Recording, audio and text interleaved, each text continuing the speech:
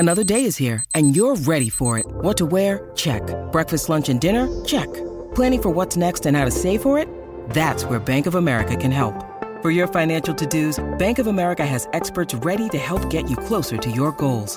Get started at one of our local financial centers or 24/7 in our mobile banking app. Find a location near you at bankofamerica.com/talktous. What would you like the power to do? Mobile banking requires downloading the app and is only available for select devices. Message and data rates may apply. Bank of America N.A., member FDIC. When you need mealtime inspiration, it's worth shopping Kroger, where you'll find over 30,000 mouth-watering choices that excite your inner foodie. And no matter what tasty choice you make, you'll enjoy our everyday low prices, plus extra ways to save, like digital coupons worth over $600 each week. You can also save up to $1 off per gallon at the pump with fuel points. More savings and more inspiring flavors make shopping Kroger worth it every time. Kroger, fresh for everyone. Fuel restrictions apply.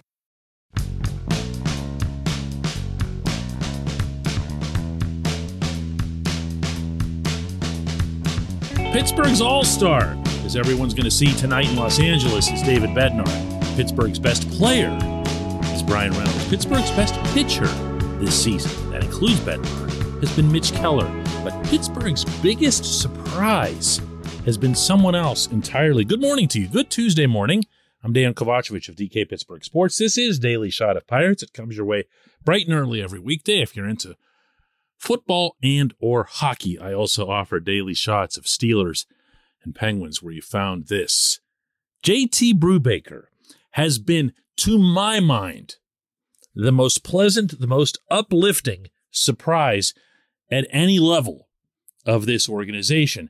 Now, I say that as someone who had his back for the last couple of years, although I wavered at times, as I'm sure anybody would, when you see a starting pitcher give up 28 home runs over the course of a single season, as he did in 2021. But Brubaker's stuff has always been there. His composure and his poise have always been there. What's been missing? Well, in the tangible sense, he was giving up all those home runs. Although there's some kind of, other than that, Mrs. Lincoln, how did you like the play joke to be had in this. If you take away the home runs, he actually wasn't that bad last year. And intangibly, there's a part of him that kind of reminds me of a younger A.J. Burnett.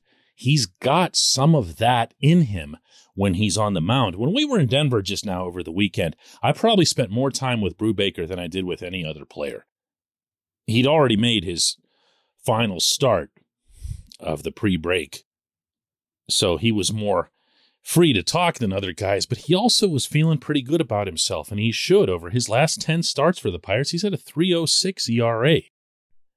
For the season, he's at 4.1, and he leads the team both with his 94 innings and his 93 strikeouts. And of late, a lot like Keller, he's leaned much more heavily on the sinker, which is a credit not only to him, but also to Oscar Marin, because as soon as you start seeing commonalities in pitchers, that's when you can start crediting pitching coaches. And I know, hearing me say something good about the pitching coach probably sounds a little bit off, but all I ever try to do is to call it as I see it. And right now, that's what I'm seeing.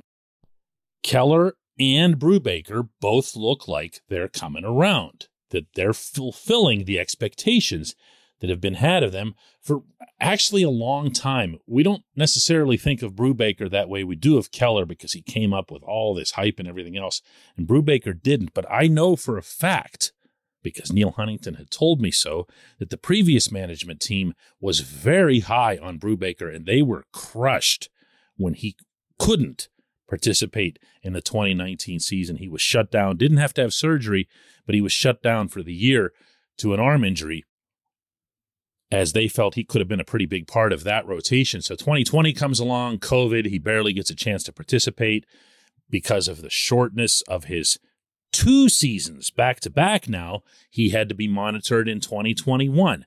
So as he and I were discussing the other day at Coors Field, this was the first year that he could basically just cut it loose and be a big league starter.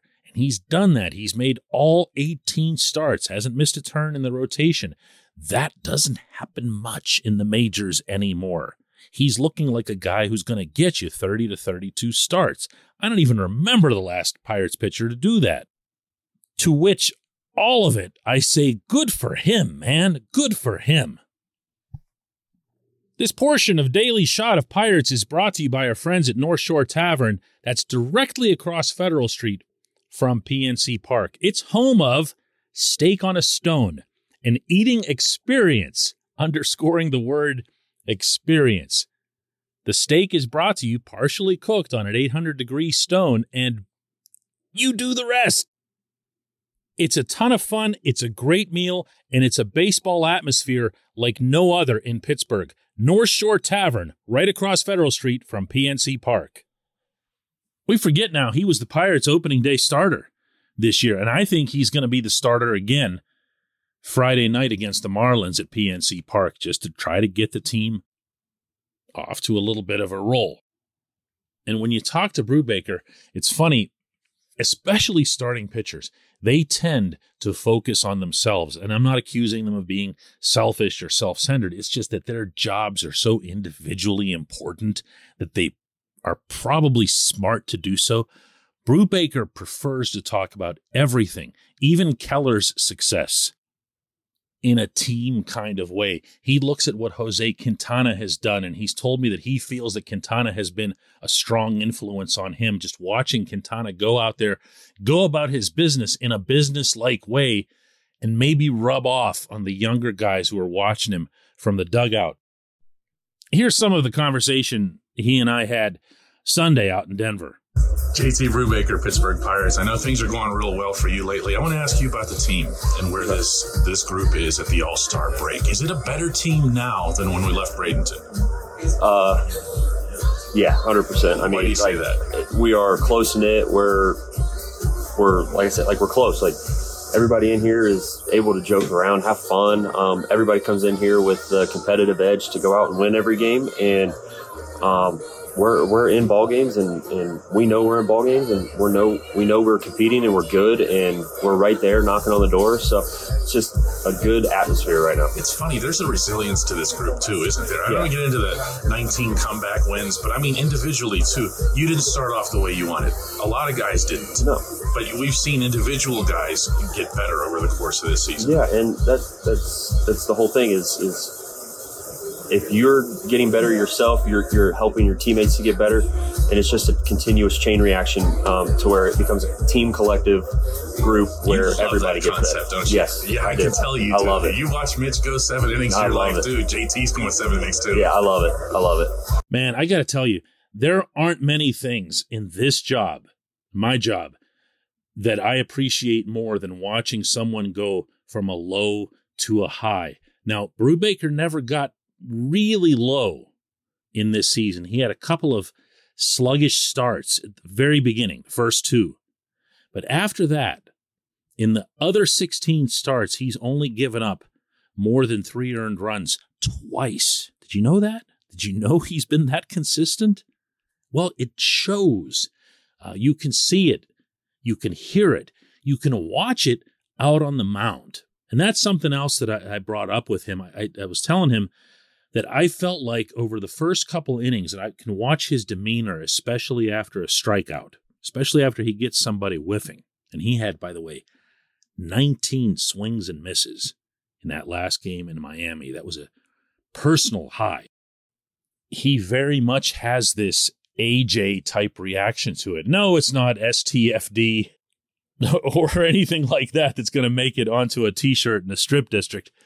But he does have a presence about him when he's on. It's never presence first, performance later. And a lot of people don't understand that. They think if so-and-so just acts like a badass that somehow they're going to be getting people out. It's not how it goes. AJ was a really, really good pitcher in the majors and a badass second. It's just that we mostly remember the second part and the bat signal over the skyline and everything else.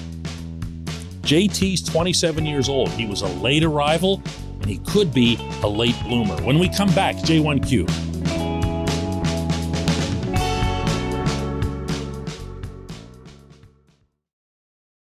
With threats to our nation waiting around every corner, adaptability is more important than ever. When conditions change without notice, quick strategic thinking is crucial. And with obstacles consistently impending, determination is essential in overcoming them. It's this willingness, decisiveness, and resilience that sets Marines apart. With our fighting spirit, we don't just fight battles, we win them. Marines are the constant our nation counts on to fight the unknown. And through adaptable problem solving, we do just that.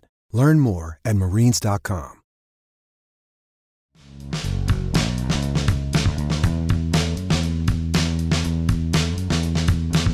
Time for J1Q, and it comes from Stan, who asks, the Major League Baseball draft, even before COVID, seemed to be the biggest crapshoot of all of the major sports leagues, but there are always high expectations still from the fans. I'd be interested to see how many of the Pirates' draft choices over a 10-year period, say from 2007 to 2017 or whatever period, even made it to the majors for a cup of coffee, whether it was with the Pirates or with another team. Are the Pirates more or less successful than other teams? Stan, there are studies to this effect.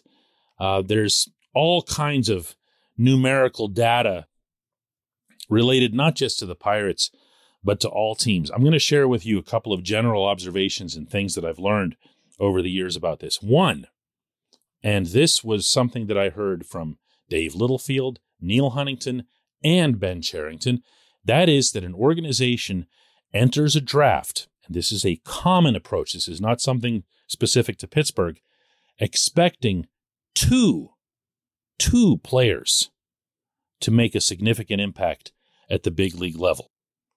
And by that I mean ever, anywhere, not just making it to PNC Park. That is the best possible way to illustrate how fickle this draft is, how difficult it is to nail even your first rounder or your second rounder or your CBT pick. These guys that are taken in the top 100, you would think, wow, top 100, right? It's an instant ranking. You know how Baseball America and MLB Pipeline and all these other outlets have these top 100 rankings? The draft is a snapshot ranking of where all of these players at this age level stand. Well, except obviously the international signings and the Latin Americans, but I digress. These are definitely 100 of the best young players on the planet.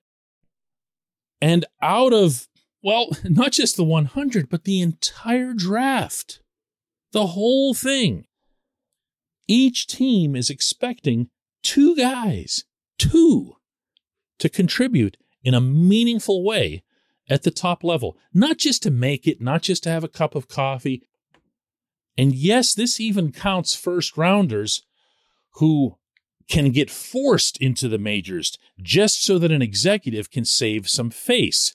For example, well, maybe this isn't the best example, but Chad Hermanson is the one that a lot of people talk about because Woody Heike, the longtime manager in Bradenton at the time, gave the infamous quote that Hermanson could walk on water as a prospect. Hermanson could do that maybe, but he couldn't hit a baseball in the bigs. He could hit it okay in AAA. He was your classic 4A guy, came to Pittsburgh and just struck out all the time. And he did so back when that wasn't okay. But Lloyd McClendon still had to send him up to the plate again and again and again. Why? Because he was a first rounder. So did he earn his way up? Yeah, I guess you could say that because he performed well in AAA. Was he an impact guy? No, not in any sense of the term.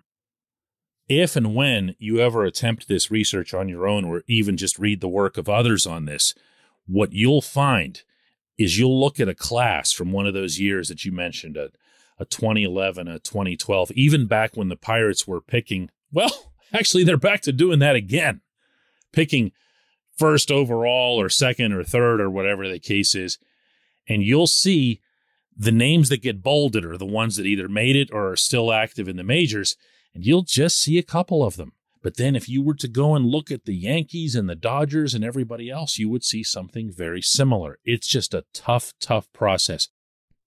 As I tell baseball scouts all the time when I talk to them. I have no idea how it is that you do what you do. It's incredibly rewarding, as they'll tell you, when someone makes it. Even a low-level, low-round guy. But man, evaluating baseball players at the amateur level has to be one of the hardest jobs in the world. I appreciate the question. I appreciate everyone listening to Daily Shot of Pirates. We'll do another one of these tomorrow.